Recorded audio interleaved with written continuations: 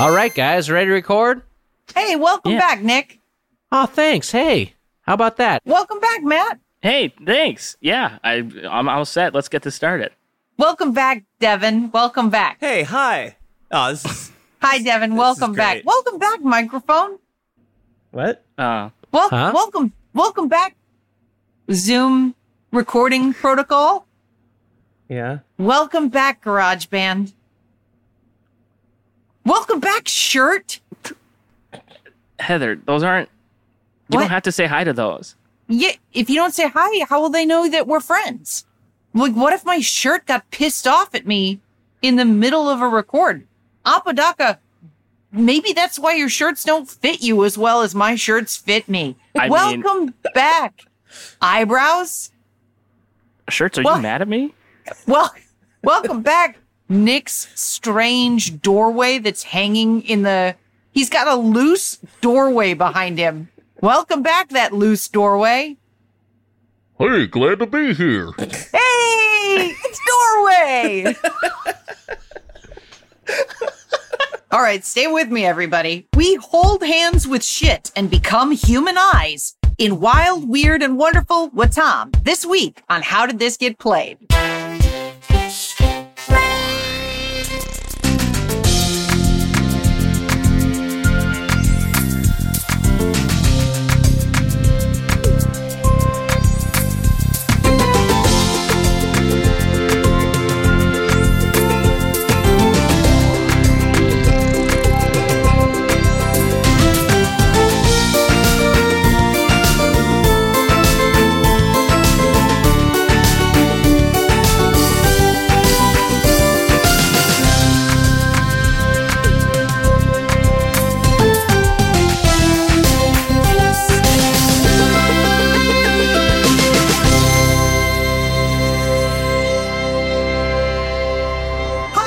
Welcome to How Did This Get Played, the show where we talk about the weirdest and worst video games of all time. You like that? I threw you a little boomerang. Yeah. I'm your host, Heather Ann Campbell, sitting across the city from Nick Weiger. I did not like the mix-up of worst and weirdest. I found it disorienting. But it's okay. I'm going to power through it and stick to the template, because with us, as always, is our producer, Matt Apodaca. Everyone, hello? Oh, no. Everyone, hello? It's a question, too? This is chaos. Hello, everyone. Hello, everyone. Perhaps befitting that we're having such a weird introduction to perhaps the weirdest game we've covered yet. You think so? This game's weird as shit. It's possible. I'm fucking excited to get into it. All right. We have a great game. We've got a great guest. Now, before we descend into gaming hell, we like to spend 70 seconds in gaming heaven, in a little segment we like to call 70 Seconds in Gaming Heaven. And when we were recording this, there was some big news dropped today. Yes. And so let's spend that 70 seconds talking about that. Nick, why don't you go? Well, we're talking the big news, of course, the PlayStation 5 reveal, which we all watched, and which I did not watch live because I was recording a different podcast. Don't worry about it. But I watched the replay in full, and I loved it. I thought, I know a lot of people, I saw some cynical reactions because a lot of the games are just like, okay, this is a fucking game I played before. But I thought there were enough, new and imaginative things that I saw, and the tech looks good. And I love how the console looks. It looks great. It looks like a portal gun. I think it looks like somebody in a white tuxedo. I think it's got a cool look. It's got a classy look. It looks great. I want to point out that the first game they showed was Grand Theft Auto 5, which started on the PS3. So They were like, guys, can you believe it? On the PS5, you can play this game from the PS3. It's like an 8-year-old game. Yeah. Yikes. Yeah, but I mean, it is, and I think it literally is the most profitable entertainment product of all time. So I get why they're still milking that cow. Matt, what did you think? Yeah. How cruel, because the timer just went off, so I will not say. Wow. That's a bummer. We'll never know quite what he thinks, at least until we cover a PS5 game or the hardware in the future. But and for not now, before then. Not before then. But it's time to introduce our guest. She's a writer, actor, and comedian from Rick and Morty. Anne Lane is here. Hi, Anne. Hi. Hi, Anne. Hello. I'm down to cede some of my intro time for what Matt thinks of the PS5. No, That's it's not how the format of the works. show. Not how it Absolutely goes. not. No. Well, happy to be here. This is a delight. What a treat to have you here. I'm curious, and I want to start, I guess, a little generally. But Anne, because I don't really know anything about you as a gamer. Are you someone who played video games? Do you play video games now?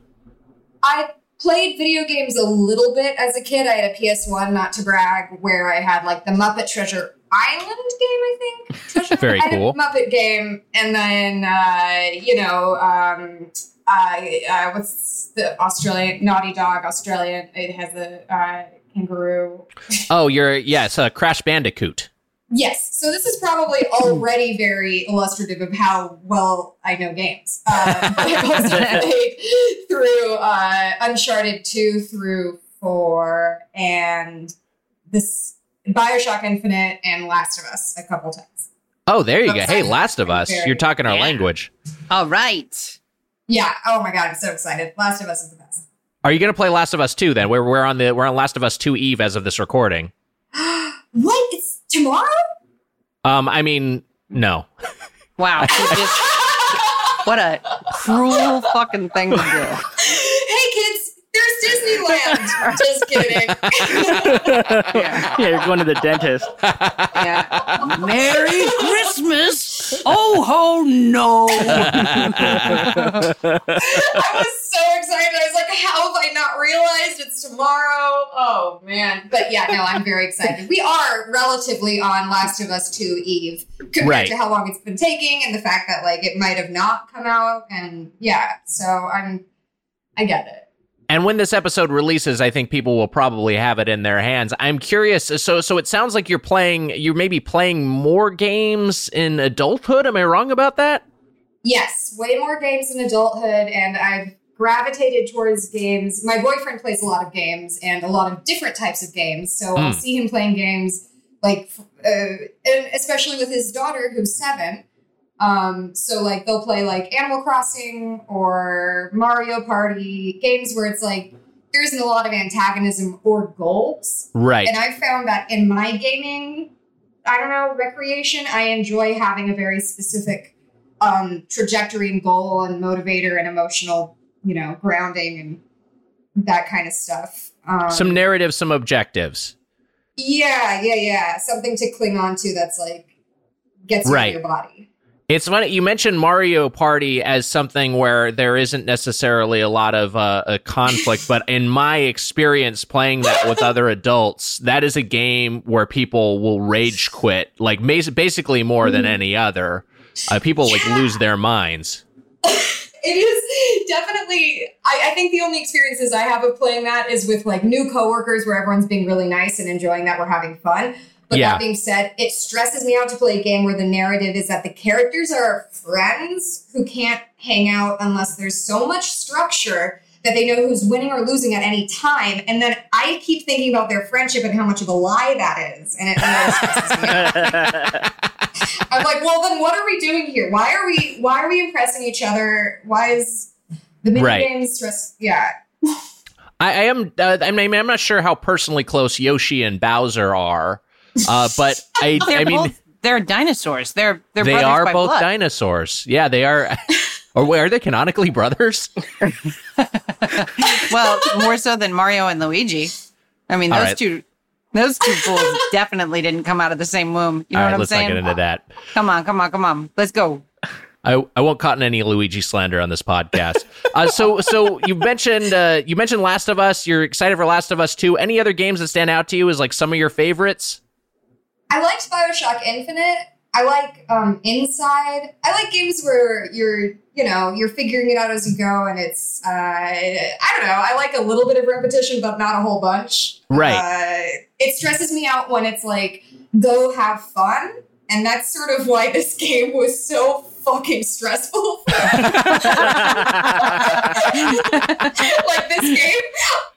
My boyfriend walked in and was like, how do you like it? And I looked so stressed, and I'm sure, and I was just like, it's a Rorschach test Like,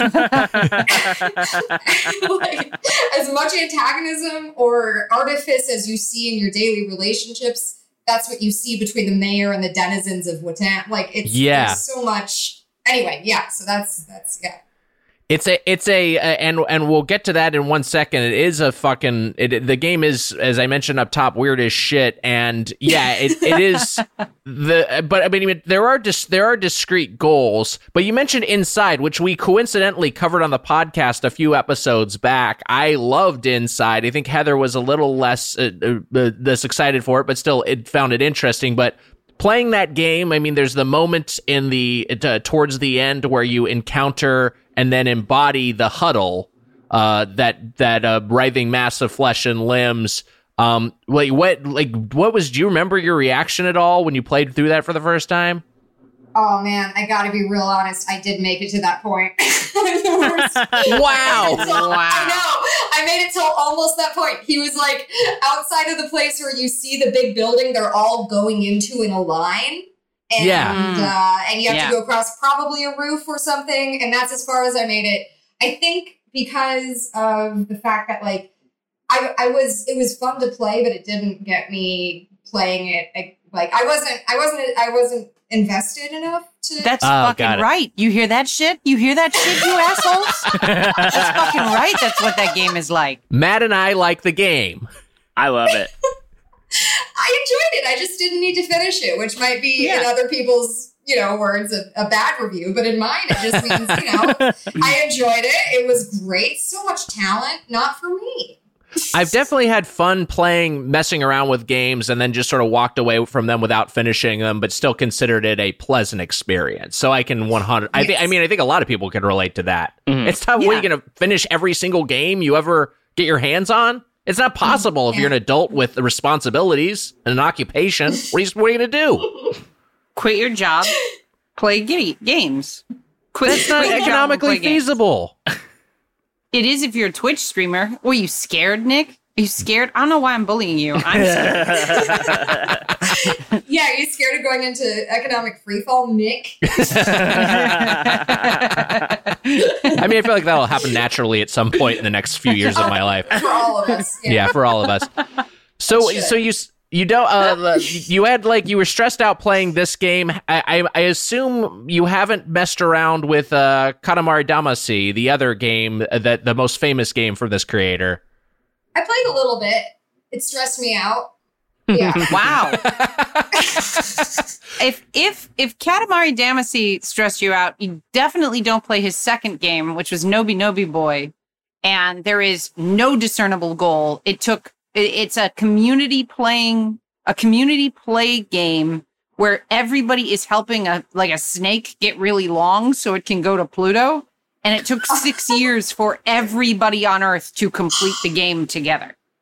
Oh, so don't play that one. Whoa. Yeah, here's the thing. I love the idea.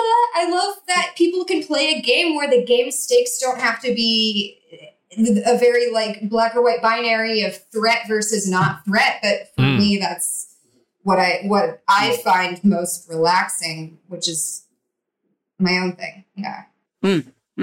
Well, you had a stressed out reaction. I found this game tranquil, but we should get everyone's thoughts. Heather, let's get into this week's game. All right.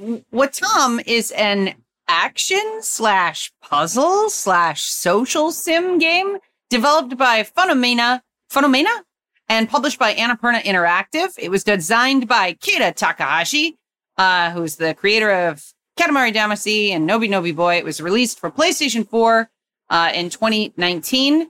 The game is about a future where some tragedy has happened, and you are reintroducing objects and concepts back to the universe in order to repair it. Initially, it was revealed in 2014 as a PlayStation 4 exclusive and was supposed to be published by Sony Interactive Entertainment, but it was postponed. Sony dropped the game, and in August of 2017, Annapurna took it on as a new publisher. And I say Annapurna a lot in this one because Annapurna hooked me up with a 3-question interview with the creator of this game for our podcast today. Incredible. Wow. Yeah. Holy What shit. a tease. That's so cool. Yeah, it's super fucking cool. That's very exciting. I'm a Keita Takahashi fan. I have 2 pieces of his art up on my my wall in my dining room, and also in my dining room. I don't have a room for dining. Like there's one room. What am I fucking other talking room. about? The dining area, the other room. And I was a huge fan of Katamari Damacy, so I was super psyched to get into this game. I just want to read my first note that I took. Yes. While playing the game, which is a spotlight cries tears when it leaves because the sun comes out. Then you cry because you miss it, and your tears make the grass grow. Remember this. That is the sort of lucid, dreamlike, fever fugue state descriptions that all of us will be participating in over the course of the next 30 minutes or whatever. Right. Trying to describe this game is fucking impossible. It's bizarre. I mean, I guess we should, you mentioned Katamari and its creator, and I think if you saw this game blind, you would just assume it was by the creator of Katamari or strongly inspired by it, because the art style is that sort of, sparse but vibrant, like everything is intentionally kind of a low poly and stylized, but you can tell like what all these it's just a bunch of very simple objects that are conveyed in the most simple way, and they're all anthropomorphic.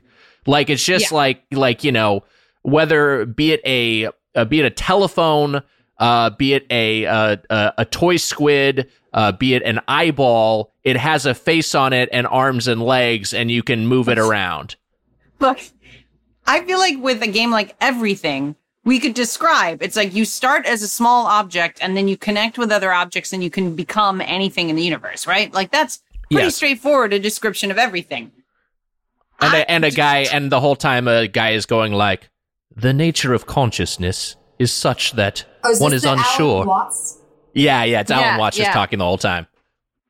So I'm going to do my best to tell the audience what you're doing in this game, which is you begin as a cube, a green cube called the mayor, and he's wearing a little hat, and he's an anthropomorphized cube. Yeah. And then, by the way, that mayor's been making some bad decisions lately. He's opening stuff up way too early. Saying some pro cop shit. No, it's like, man, come on. Nick. Pay attention to the moment. Yeah, it's like, go home. So, defund the mayor. What are the 2 first objects that you encountered? Does anyone remember? Because I can't remember. It's like 2 seedlings, or it's two, yes. The 2 objects appear, whatever the fuck they were, and you go over and hold hands. Stone, right? Yeah, One's a little stone, and it's got little arms, and it's got little legs. What did you say? Abby. Yes, they all have names. They all have human names. They do?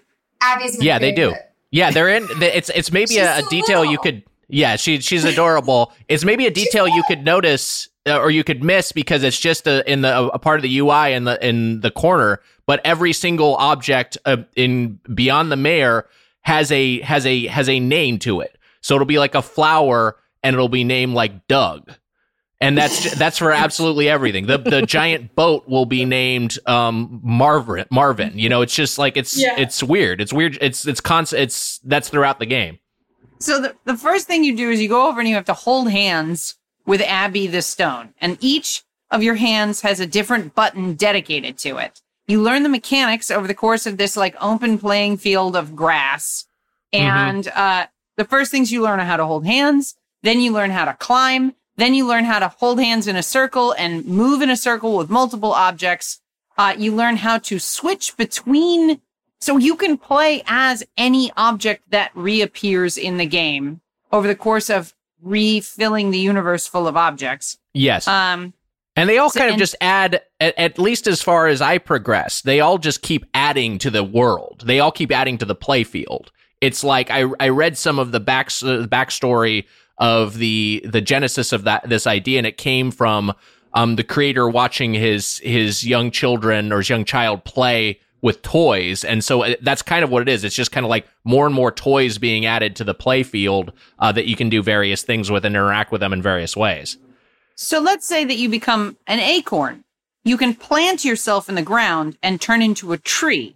Then the sky opens up and a table flies out of the sky. Yes. And the screen fills with the words, "Welcome back, table." And then the tree eats the nose, and the nose turns into meat, and everybody celebrates. Yes. That is just a sequence of events in the game Wattam. And why did this give you anxiety? Going over it in words, there were times where the playing of I recently did mushrooms for the first time, and there were times where the playing of the game had the euphoria and this like beautiful symbiotic disconnection about like the universe that it had. Like just saying things like, the tree ate the nose and then the table was welcomed back to the universe. Like that kind of thing feels like such, intellectually, I love it. Intellectually, it's great. And just playing it, though, I think that I'm used to being the person in the high school group project who is worried about getting it done on like getting shit in order. And that's what, I work on in therapy or whatever. But like the part of me is like, okay, the table's here. It's spring and the table's here and it's going to be summer soon. And what is the mayor doing to get ready for what? I think, but I think it's, he's doing? He's taking bribes from the police union. Should be doing his freaking job. He's bought off. Am I wrong in that the mayor grows facial hair and gets more weary over the course of the game? He doesn't start with facial hair, right? When he's the detective, he has facial hair and there's noir music. And I loved that part. That part I had purpose because there was like he was looking for who knows where the sushi's little eggs are. Right. And then I forgot. Just go ask for I forgot. Every piece, every object in the world has its own little theme song. Yes. Little like music, which combines nicely with everyone else. But then also there's these mini games like when the toilet reappears, you have to put poop in the toilet to turn it gold. And when the mouth appears, you have to eat objects in order to turn them into food. And the mayor becomes a detective. It sounds like when a child is trying to describe their dream to you. Right. Yeah. Like, and plays that way also. But I think that is like what it's trying to evoke. It's like the sense of play, the sense of like, like I'm a detective now. Okay, sure. We're all going to just yes and that, for lack of a better term. So there's all that sort of shit is happening. But it's interesting because it's not just aimless play. There are in fact a series of discrete goals that you are given, and it is things like what you described, Heather. That's like basically an objective in the game. And the only way to progress to the next event, the only way for the giant rubber ducky to arrive and for the screen to say, "Welcome back, ducky," is for you to feed enough onions to the mouth for it to shit enough that you can feed those to the toilet to turn it into gold shit. And then that lets the next thing happen. By the way, we should talk about how the mayor, who is a cube, and there is another later version who speaks in Cyrillic and is a circle, who also has a bowler hat, but underneath their bowler hats, they have a little purple cube package that they can take off their hat and kaboom, cause a giant explosion, which just results in a euphoric reaction from everyone. Everyone fucking loves it. Could not get enough of the kaboom. Every object also laughs like a child. So when you kaboom like 15 objects at once, it sounds like ice cream was just handed out at the playground. Like every kid is so happy. By the way, parents don't like that if you just go and do that. I've learned. They get pretty upset. There are times in the game where all the kids are crying, and that's when Nick is effectively.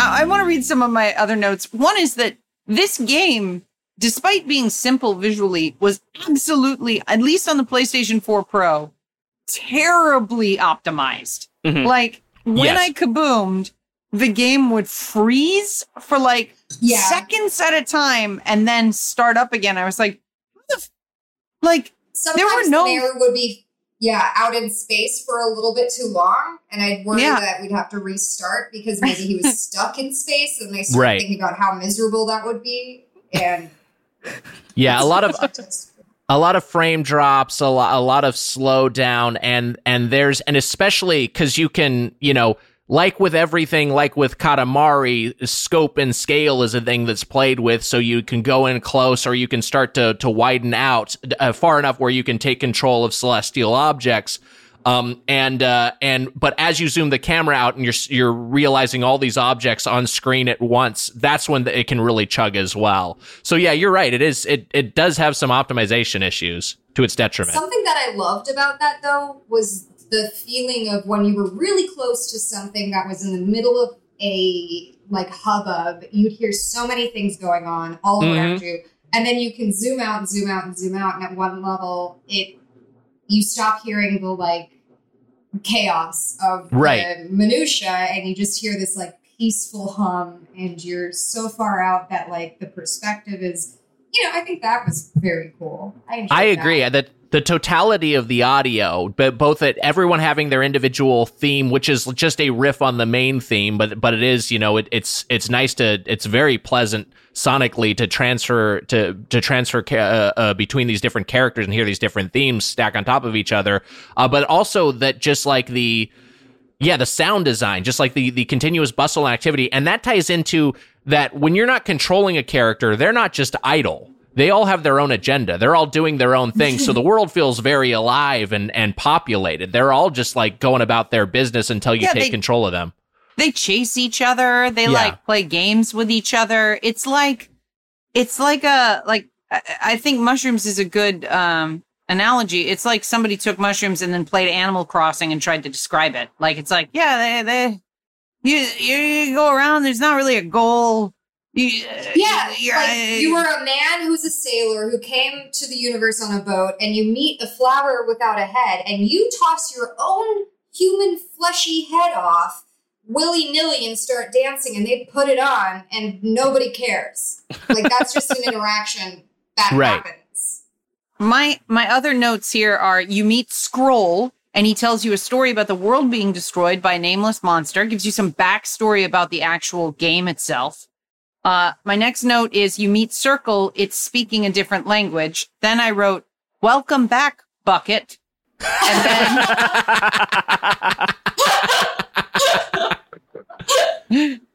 And then Soda and Beach Ball are here. And then all caps to myself, welcome back, Yacht. Because it's not just, so you start, your play field is the concept of spring, right? And these other large objects like table and toilet fly in, and then you can play as them, and they shrink in size. But the concept of summer is a play field. And the concept of autumn is a play field, and winter is a play field. Pumpkin.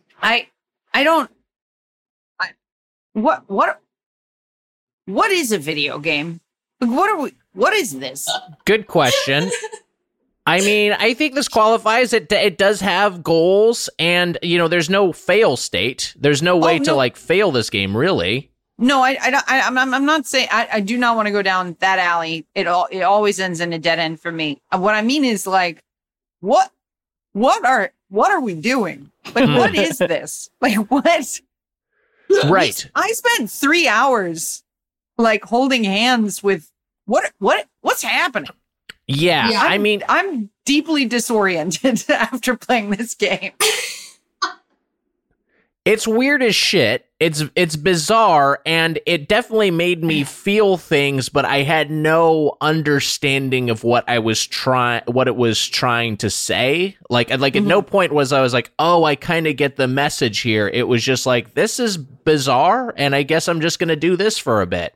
Yeah. For me, I think I already touched on both of these things, but the experience of doing mushrooms recently and then zooming out in your own way of going, all of my little problems are dumb. And then like playing this, it's like a Mad Libs about if you were to tell an alien about what were your minutia, like what was your granular goals in your life? Like, oh, I wanted to do this. And they'd be like, what, why? Like they've zoomed out.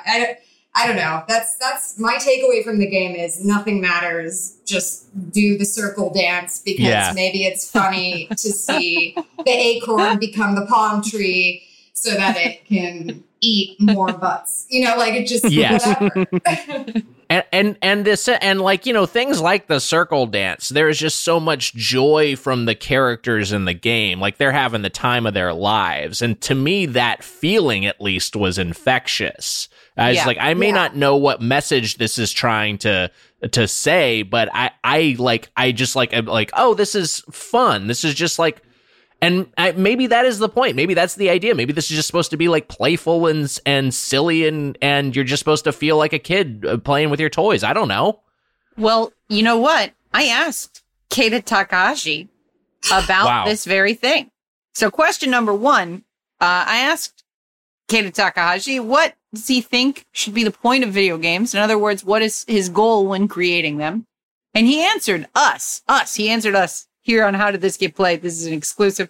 He said, I've been wanting to make something new. When I get an idea, and if it's a good one, my perspective gets updated, and that gives me other new ideas and thoughts. This is a good loop. So I just think making games that we have never played before might be able to show another perspective to players, and that might give them some new ideas to solve the problems or live happier more often, or happier more. Since I've been alive for 45 years, I know we need to think differently when we have problems, especially under tough situations. Just think other things, then relax and smile would be a help sometimes. This is not the only goal or reason why I make video games, but this is kind of one of the motivations to keep making new and silly games. Wow. I love that. If we learned, did that clarify anything for anybody?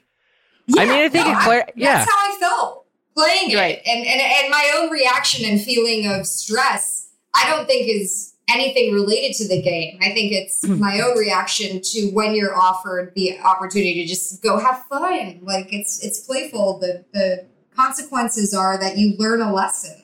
Like, right. Go get messy. Yeah, 100%. So Heather, so you asked two more questions. I'm hoping they were one, what are you smoking? And two, can I have some? but what else did you ask Keita Takahashi? Good fucking God, dude. Like, I want to be honest here for a second. If I had asked those questions, wouldn't you be embarrassed? Wouldn't you be like, what? Why would you ask those questions? Why would you do that? You had a pipeline. Well, I mean, it depends on what the answer would be. If his answer was, why are you wasting my time? Then yeah, I'd feel chastened. Yeah. He's like Jack Herrera, specifically in, oil form. Then I'd be like, great, I get it. That sounds like a good time. The second question I asked was, the fuck is wrong with Nick Weiger? I asked him what his favorite object or friend was in Wattam. And he replied, meat people. MEAT people. He said, I like so much. He said, I like that design, which I got inspired from an old Japanese cartoon. The show is First Human Gyatras. Hence, some Japanese people would call it a manganiku, which means meat in Japanese. So his favorite thing that he made in Wattam was meet people. Oh, Wow. What a beautiful answer. Also, yeah, that's great. That makes me love the game so much. I love how declarative that was too, because that feels like that gave him like 0.1 seconds of thought, like immediately. Yeah, it's the meat people. It's the What do you mean? Yeah, because he could have been like, well, you know, I have a soft spot in my heart for a lot of these different characters, but immediately it was like me. Period. That's the best. The final question I asked him is because I find that the music in his games is really cool and really like I've used the Katamari Damacy soundtrack as like my ringtone and just like lifelong background music. So I asked him what his favorite song was. And he said he wasn't sure what his favorite song, not sure about my favorite song, haha. But I watch these two videos to refresh my brain sometimes. I sent Matt the link to these songs. The first one is by Zazen Boys, which is a band I was introduced to by a ex-fling, I guess, what you would call them. Anyway. Nice humble brag. Wow. Sick. Was that what that I've dated? Wait, you're married. So wait, you asked him, because I thought you asked him what his favorite song in the game is, but you just meant in general. In general. Wow. In general, I wanted to know what his favorite song was. So why don't we play a little bit of his first one from Zazen Boys? 祭りスタジオから祭りセッションをひねくれやがってやってまいりましたザゼンボイス Simply having a wonderful Christmas time. Simply. 本当に今日はありがとうございました Fuck you, Nick.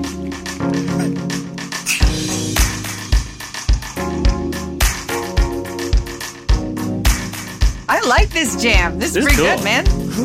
It's great. This rocks. 商業は無情 Yes! Yeah, this is delightful. それでもやっぱり蘇る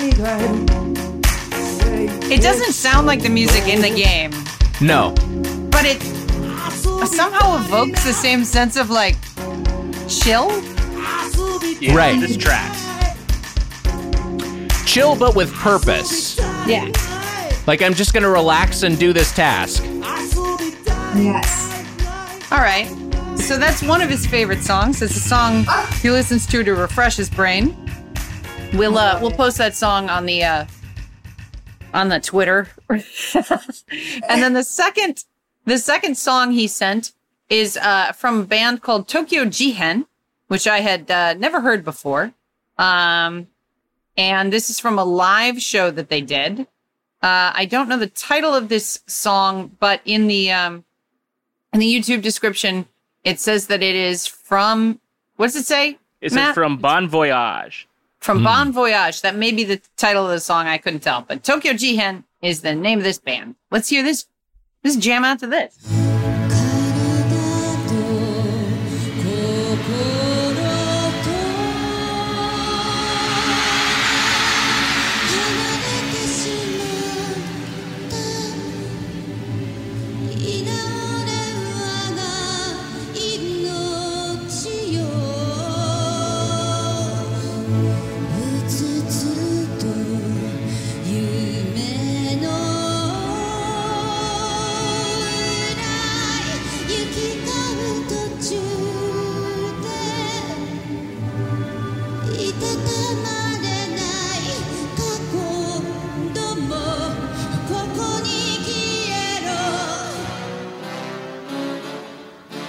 Whoa!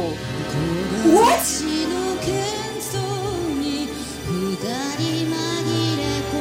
I can't tell what this song is doing. I love it. It's great. I have the visual in front of me, and it's really something. Nick's expression hasn't changed. It sounds like the theme from like a Timothy Dalton Bond movie.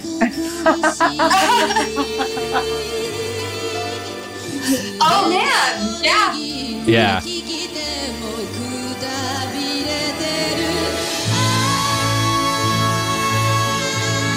Wow. I have never achieved anything in my life compared to that moment in that song. It's glorious. That was incredible. nothing I've done has measured up to that one moment. What a great question to ask him. Yeah, that was true. That was really so happy. that was some cool. I feel like I got a little insight into his character via those two tracks. I used to be a video games journalist, so, I know the questions. I got good ones. I got good questions. Oh my God, that's I can imagine that in like a David Lynch movie. Like just it's so dramatic. Like so beautiful, like just sincere. And that's something I liked about this game is how sincere it was. It was it's absurd. 100%. It's absurd, but there's you can tell there's a pureness of heart behind it. I think, boy, I mean, what else is there? Is there more to say here? I mean, is there more to talk about with this game? Well, I have one thing, and it's just that I love how playful and whimsical the game can get. But then also there was that point where that girl is running and yelling that she's scared, and her eyeballs and her nose and her mouth, which each have a face, are chasing her to try to get on her face. And also she does not have a face. She's saying she's scared and she's a faceless girl running around, and your job is to stun her long enough that she doesn't run away with terror as an anthropomorphic facial feature crawls onto her and attaches. And I love that because it is played as silly and whimsical and fun as doing a circle dance with a tomato and a mouth. Right. Yeah. This, just a little bit of whimsical body horror. It's Heather, you had one more thought? Well, or you had something else you want to talk about? Yeah, I want to know if you guys want to have the ending of this game spoiled for you or not. I don't mind if it's spoiled, because I'm not sure what there is to spoil narratively. And I'm not sure. I don't know how far you got in the game. I finished it. I don't feel that there was a big subversion that we'd be, it's not like, and there was a stab. when you reconnect with the thing that has destroyed the destroyer, the world ender, it is the moon. And the moon wants to be your friend again. And you were offered 4 choices at the end of the game of how to accept the moon's apology. And I would love to read them, all 4 choices. You have circle, triangle, square, and X, and each one is a different response to the moon asking for your forgiveness. Circle is just, it's okay. Triangle is, and this is like a dialogue tree. Yes. Triangle is, what you did to us and what you made us do, we cannot easily accept. However, we want to believe in your capacity for change. We want to move on forward into the future. You seem regretful, so we forgive you just this once. Square is, I don't know. Do you really regret it? Do you feel responsible? I guess when Book was being chased around by all the stationery, it forgave them easily, even though it had such a bad time. I wonder why. And did you come to tell us all this yourself? I didn't know it would be so hard to accept someone else's mistakes. I see. Since we can only learn after we've made mistakes, we have to move forward together. And then finally, X is your final option for how you respond to Moon. Are you serious? Don't you understand how we felt separated and alone? Don't you realize how hard it was bringing everyone back together and returning the world to normal? I can't overemphasize how fun it was. We never known how much fun it was to go kaboom, to be sent flying, and we'll never forget the way we got carried away and tumbled so hard we lost our lunch. It was fun just to laugh and be together. What you've done is unforgivable, but because of you, we've learned a lot. So thank you. Wow. Each of those is the length of an off-the-cuff Joe Biden anecdote.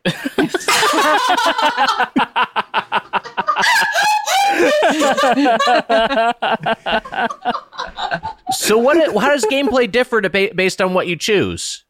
Or is it just a choice and it happens regardless? I don't know. I mean, which one did you guys choose? I didn't get that far. Yeah, me neither. I chose the second one. I chose it was hard, but it's okay. And you join hands and then you go into a circle and you make the earth come back, right? I think no matter what you choose, it's the same thing.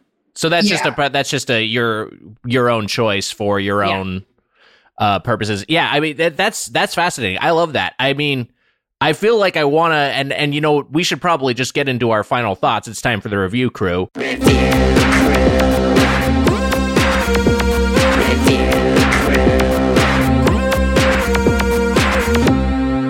Review crew. The review crew.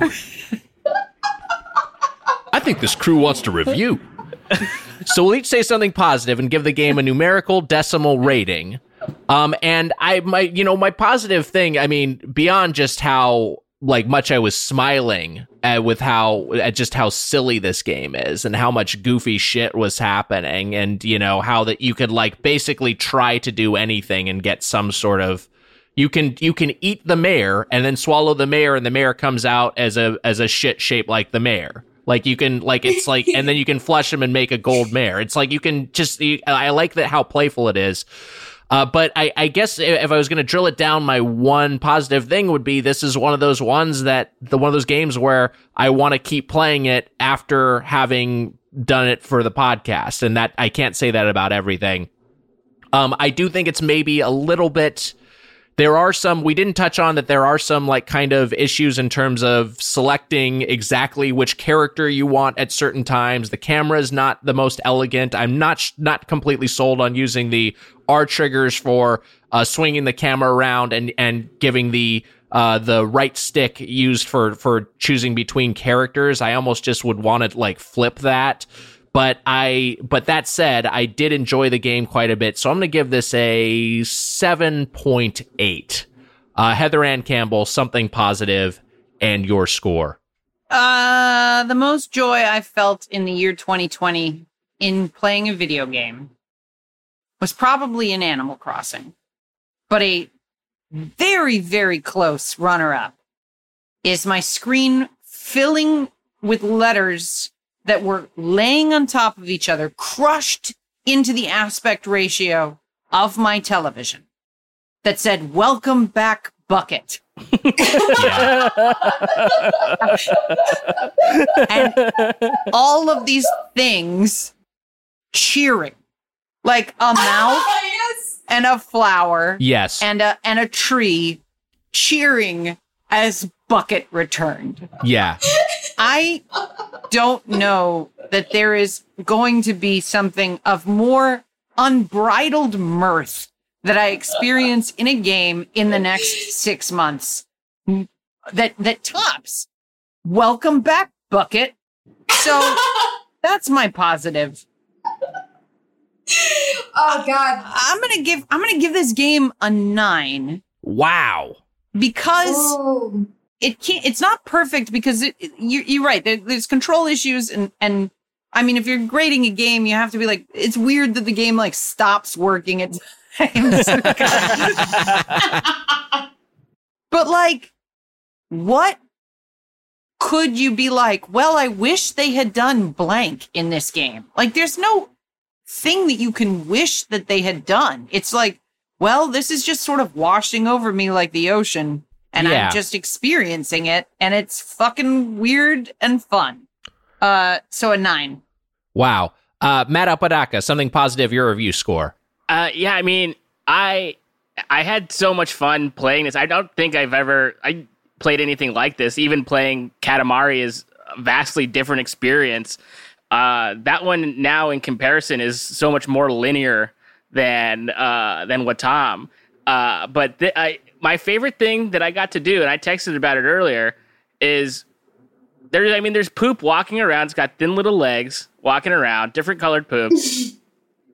If you're the nose, you can smell the poop, and the nose falls over because it smells bad and the nose doesn't like it.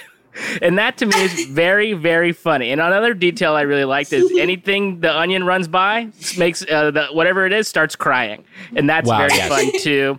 Great thing to point out. I had the same thought about the controls, Nick, about swapping those. The camera being the triggers was insane to me.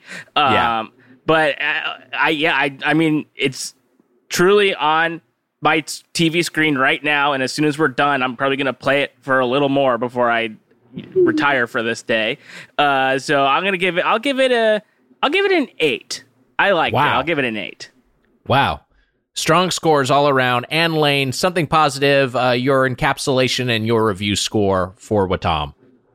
Yeah, I think that as much as I said it stressed me out, or as much as I said I don't like this type of game, I hope that it's clear that that is my reflecting on my own personality and saying that this game is a Rorschach test of what you feel when you're given these childhood, joyous, playful tools and allowed to have fun. And I will give it an 8 out of 10 because I had I had a great time. And I think it's a game that is, any game that you can liken to a drug trip, I think is worth trying. Well, there you go.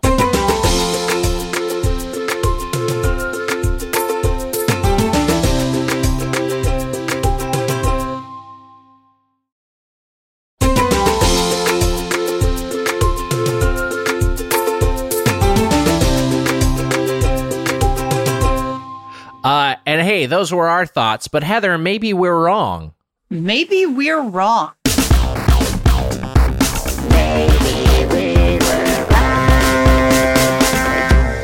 We've got some reviews from online that perhaps dissent with us. Yep. I've got one. This is a quick one from Metacritic. Really boring game. Not worth for the modern consoles. Not worth buying. 3 out of 10. Username, I have internet. Sure.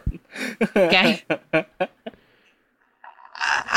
I'm going to say this one because this next review, because I this is not something I said, so maybe I am wrong. And it's from Vice, and the headline is just Wattam is a children's guide to eco-radicalism. Yeah, I pulled the same one. I love it. Hey, big swing. I love a big swing. I have a little paragraph from this one. Okay, go ahead. Wattam, with its strange interactions between non-humans deliberately invested with emotions and motivations of people, reminds me of the sometimes equally absurdist writings of the eco-philosopher Timothy Morton.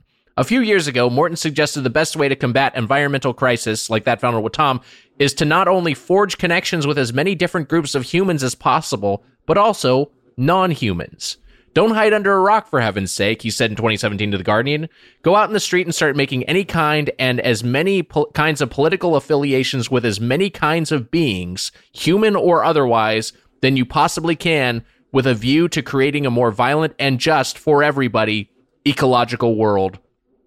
I guess there is an argument that if everyone was just holding hands with a strawberry, that it would be a less violent world, so... But I don't. This premise felt like a little bit of a stretch, but I liked how this guy just this writer just fucking went for it. Yeah, big swing. I'm gonna pull from the Polygon review of this, which is maybe I'm wrong, but the headline here is Wattam is weird but not wonderful. And a second paragraph. Actually, I'll read the first 2 paragraphs. Talking about Wattam is like trying to share the remnants of a lucid dream the next day. Oh, that's kind of what I said. Yeah. It's a game made up of objects that shouldn't go together, doing things that don't make sense. Here is just one random snippet of gameplay. The square mayor teaches a circle who speaks Russian how to use their magic hats to explode and fly around the sky, and now they are friends. This makes a giant bucket show up in the sky, festooned with cloud-shaped text that says, "Welcome back, bucket." How could you write that paragraph and then not call this game wonderful? Like, I know. I'm not wrong. Welcome back, bucket. Maybe you're wrong. Welcome back, bucket. Welcome back, bucket. I want that as a shirt. That's my new catchphrase. I finally found a catchphrase on this show. Wow. Hello, everyone. Welcome back, Bucket.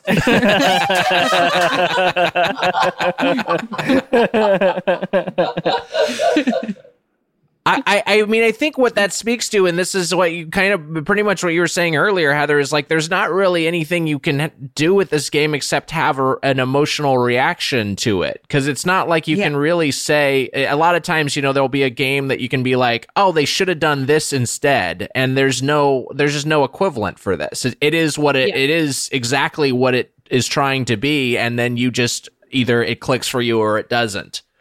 It's like somebody complaining about a slide.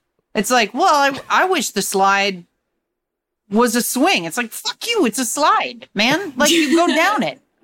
Like, that's the experience of a slide. And in the same way, I feel like this is the experience of this game is like, hold hands with shit, go around in a circle, literal shit. Hold hands with literal shit, go around in a circle, and have a good time.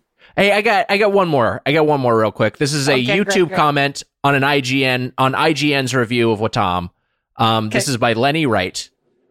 After watching this review, all my next up YouTube recommendations seem to be for young children. That's not me talking shit. It's a fact. All right, Lenny. Oh my God, like a high school mean girl. Yeah. Yeah. I'm sorry, Chelsea. It's just like not me talking shit. It's just a fact that lip gloss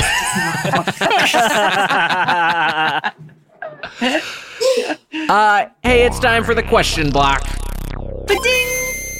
All right. This one is from @HungMarbleGiant. What? Cool. Yeah, cool. What video game has made you feel the least lonely? Or the most? The least or most lonely? The most? Is this for everyone? Sorry, I just jumped No, in. yes, please go ahead, Anne. Please go for it. We were going to ask you. The most Mario Party. Even though you're playing it with friends, I feel lonely because of the premise. The premise being you have to compete to fight for each other's affection within structured rules of friendship. That's it. Yeah. Yeah, it is very isolating, and it is very like it's not even like fun to win. I don't think because I'm just stressed out, and no one else is like everyone else is just pissed off. Yeah. And it's not a level because you're usually playing a Mario Party with, at least within the group there are people who don't usually play video games, and so it's not even as satisfying as like you beat someone in a fighting game or an FPS death match, and it's like I proved my superiority. It's just like, well, this is just this is so arbitrary and whatever. It's like the burger's worst. Yeah.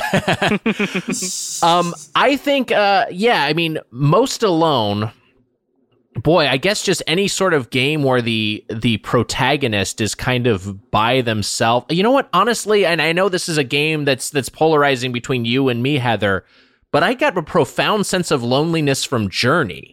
Like, just like even though there's like a co-op part in that game that's kind of forced where you are working together with somebody, just like being alone and sort of progressing through this landscape. And then ultimately, like, I felt like what that game was trying to convey was just the course of life that you were just like, you started one thing, you kind of go through and you're just progressing and you ultimately just ascend to a complete like fade to white. And I was just like, oh, so I'm just like going through a series of tasks that eventually lead to my own death. And it kind of stirred like profoundly within me. It was just kind of like, man, that really made me feel like I was like, I thought this was cool, but it made me feel like bummed out and like isolated. I think we should just let Nick sit with that feeling for a couple of seconds. Let him work through it. Yeah, I'll just sit and meditate on that. Just by myself. You die in your own arms, they say. So I guess my answer is the loneliest I felt in a game I think might be Cave Story, which is somehow lonely. I don't understand what makes it feel lonely, but the music, the atmosphere of the game, there's something about it that makes you feel alone, even though like when you're playing as Mega Man, you don't feel like alone. You don't like, you're not like, oh, I'm the only robot in the world. But in Cave Story, you do. And there's like maybe something in the dialogue or maybe something in the environment. I don't know what it is, but I felt deeply lonely playing that game. What was the flip side is the least lonely I felt playing a game? Yeah. I mean, least lonely for me, that's just like just MMOs. I mean, anytime I'm just like there's a big populated world with a bunch of people in it. If you're talking single player games, then I guess ones that are more social, like an Animal Crossing or back in the day, like a Sims or something, where there's just a bunch of different characters you can have interaction, like fake social interactions with. Dude, fucking Death Stranding, man. Always Death Stranding. Like that makes you feel connected? Yes. Like when I show up in a game and somebody else has finished my road and I'm like, holy shit, somebody else is here. And there's like, when you hear people call and respond to you, I thought that game fostered a real sense of like, there are other people playing simultaneously. To yes. me. And they were there to help. Unlike Dark Souls, where there are people playing constantly and they want me to die. Well, the thing about Death Stranding that, yes, you did mention, and that was a thing that slipped my mind just now, is that, like, yeah, I would build, and it's very, very satisfying, and this happened to me with a few structures that I built in-game, because other players, it shows up in their games and they can use them, and, like, when I built a zip line that ended up getting, like, 1,700 likes from other real players, I was like, this is a fucking home run. I felt like king shit. So, yeah, you're right, that is, like, I didn't necessarily feel connected with everybody, but I see how you could get that feeling from that game. And any game that's made you feel like you were connected to somebody, like you weren't alone. Isn't there's a game where you're paired up with someone else who's playing online and you're both silently these like cloaked figures working towards something? Journey. Yes, that's Journey. That's what I mentioned. Yeah. Journey. Sorry. Yeah, I didn't know the name, but I had played it before. And I think that when you find out at the end, or maybe I just found out at the end, that other person was a person and you've been working towards the same goal and they weren't a computer, they were someone else. Right. That was really nice. So the opposite feeling. Yeah, the exact opposite. Because that to me just felt like a moment in that game. But you know, that's an interesting take. Hey Matt, let's hear another question. Great. This next one is from @Talkin'BoutWillis on Twitter.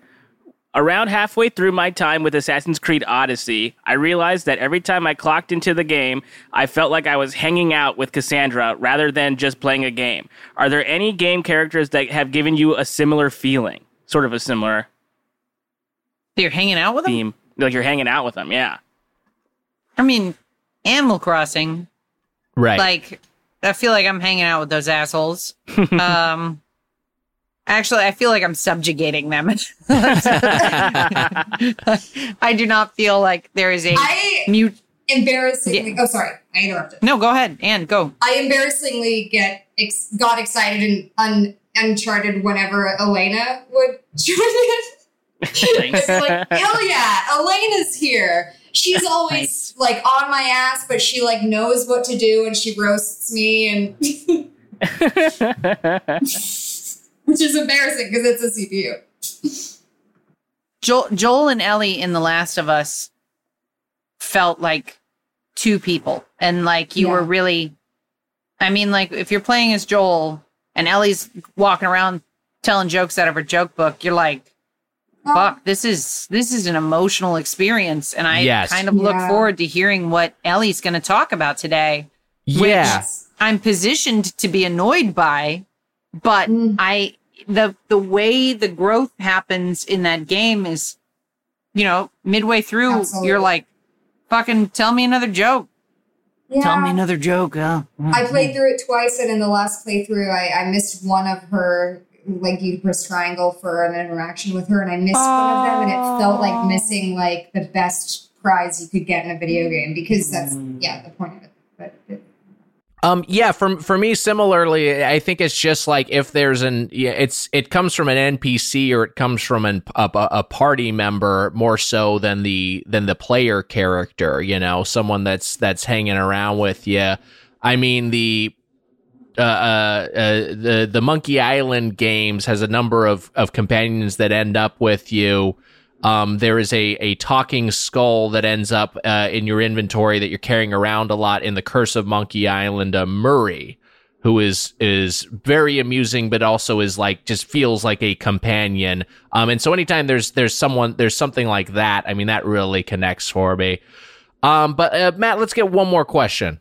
This one's from @Devristron. What are some mini games / games within games that you've loved over the years, and what are some that you've hated? Mini games. It's funny because we're talking about, and I'm curious how this is maybe. It's maybe not directly connected to Wattam, but I mean, we mentioned Mario Party a bunch, and that game is basically just a game board with a bunch of mini games that are connected by it. I'm trying to remember. There's one mini game. You know what? The mini game I do like from Mario Party is everyone's on a fucking balance on a beach ball, and you're just trying to bounce someone off of an elevated platform. Whatever the fuck that one's called. That one's always fun to me. I feel like we've also met Heather. We've mentioned any number of the card games from Final Fantasy when this question has come up. Yep. I also want to call out Sniff from WarioWare. The Sniff minigame is great. You gotta sniff a snot up into your nose, and you only have 3 seconds to do it. That's a great minigame.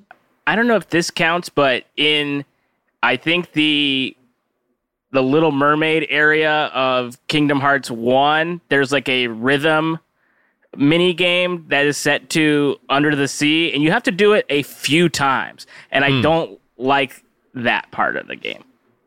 I will, but that does make me think. A Final Fantasy VII Remake has a dance sequence that you can do that you would have to do a couple of times. That I find is like one of the best dance mini games I feel like I've ever encountered. I feel like it's like the best version of it for something that's not specifically a rhythm game that just has that as a mini game component within its larger narrative. The one in Remake, it's so visually and sonically dazzling, and then also it is just like it's very straightforward, but the way that the UI elements are integrated into the game world, I found very like artistically pleasing. I was like, this is like, it's cool because it's not just coming up as like in something in the corner of the screen. It's like being like integrated with Cloud Strife's motions. And is there any mini games beyond the Mario Party series rather, or any game at all, any mini game within a game that stands out to you? Oh, you know what? In Uncharted, when they play, oh, God damn it. If my brain worked, I'd remember it from the beginning of this episode. Oh, Crash Bandicoot. Thank you, Crash Bandicoot. When they play Crash Bandicoot within Uncharted, I like it because you have the framework of the two characters who are playing it and they're roasting each other while you play it, and it feels very fun. I like that. I love how much you're going to bat for Uncharted. That's fucking great, man. It's honestly just recent in my mind. There were so many moments where there's like misogynistic comments of like, ooh, love the view, whenever like a female character is going above you and you're like going to climb up after them. And yeah. Like, oh, are you not supposed to say that on a ladder? Honestly, I do every time. But that being said, I did enjoy the I don't know. That's the first thing that comes to mind for me. Well, there you go. Hit us up with your questions at GetPlayedPod, getplayedpod@gmail.com, or hit us up on our hotline, which is 616-2-PLAYED. That's 616-2, and then you type out PLAYED on your phone. I don't have that part memorized, and I constantly 616-2-PLAYED. 616. Welcome back, Bucket. Welcome back, Bucket. And Lane, thank you for joining us. Anything you'd like to plug at this time? Thanks for having me. Black Lives Matter. Black Lives Matter. That's it. Hell yeah. Thank you. Go. Yeah, that's great. And hey, Matt, what's next week's game? Next week's game, The Last of Us Left Behind. Love it. All right. Hey, do you guys want to get on this section of a bowling alley and float over to Autumn? Oh, wow. I love Bowling Alley and I love Autumn. Let's go.